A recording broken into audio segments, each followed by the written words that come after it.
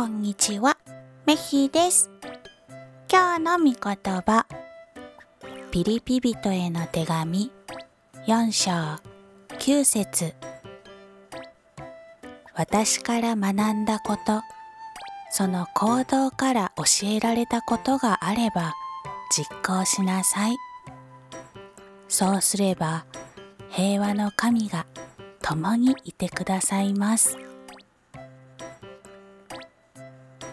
今日もイエス様と一緒に過ごす一日でありますように。それじゃあ、またねー。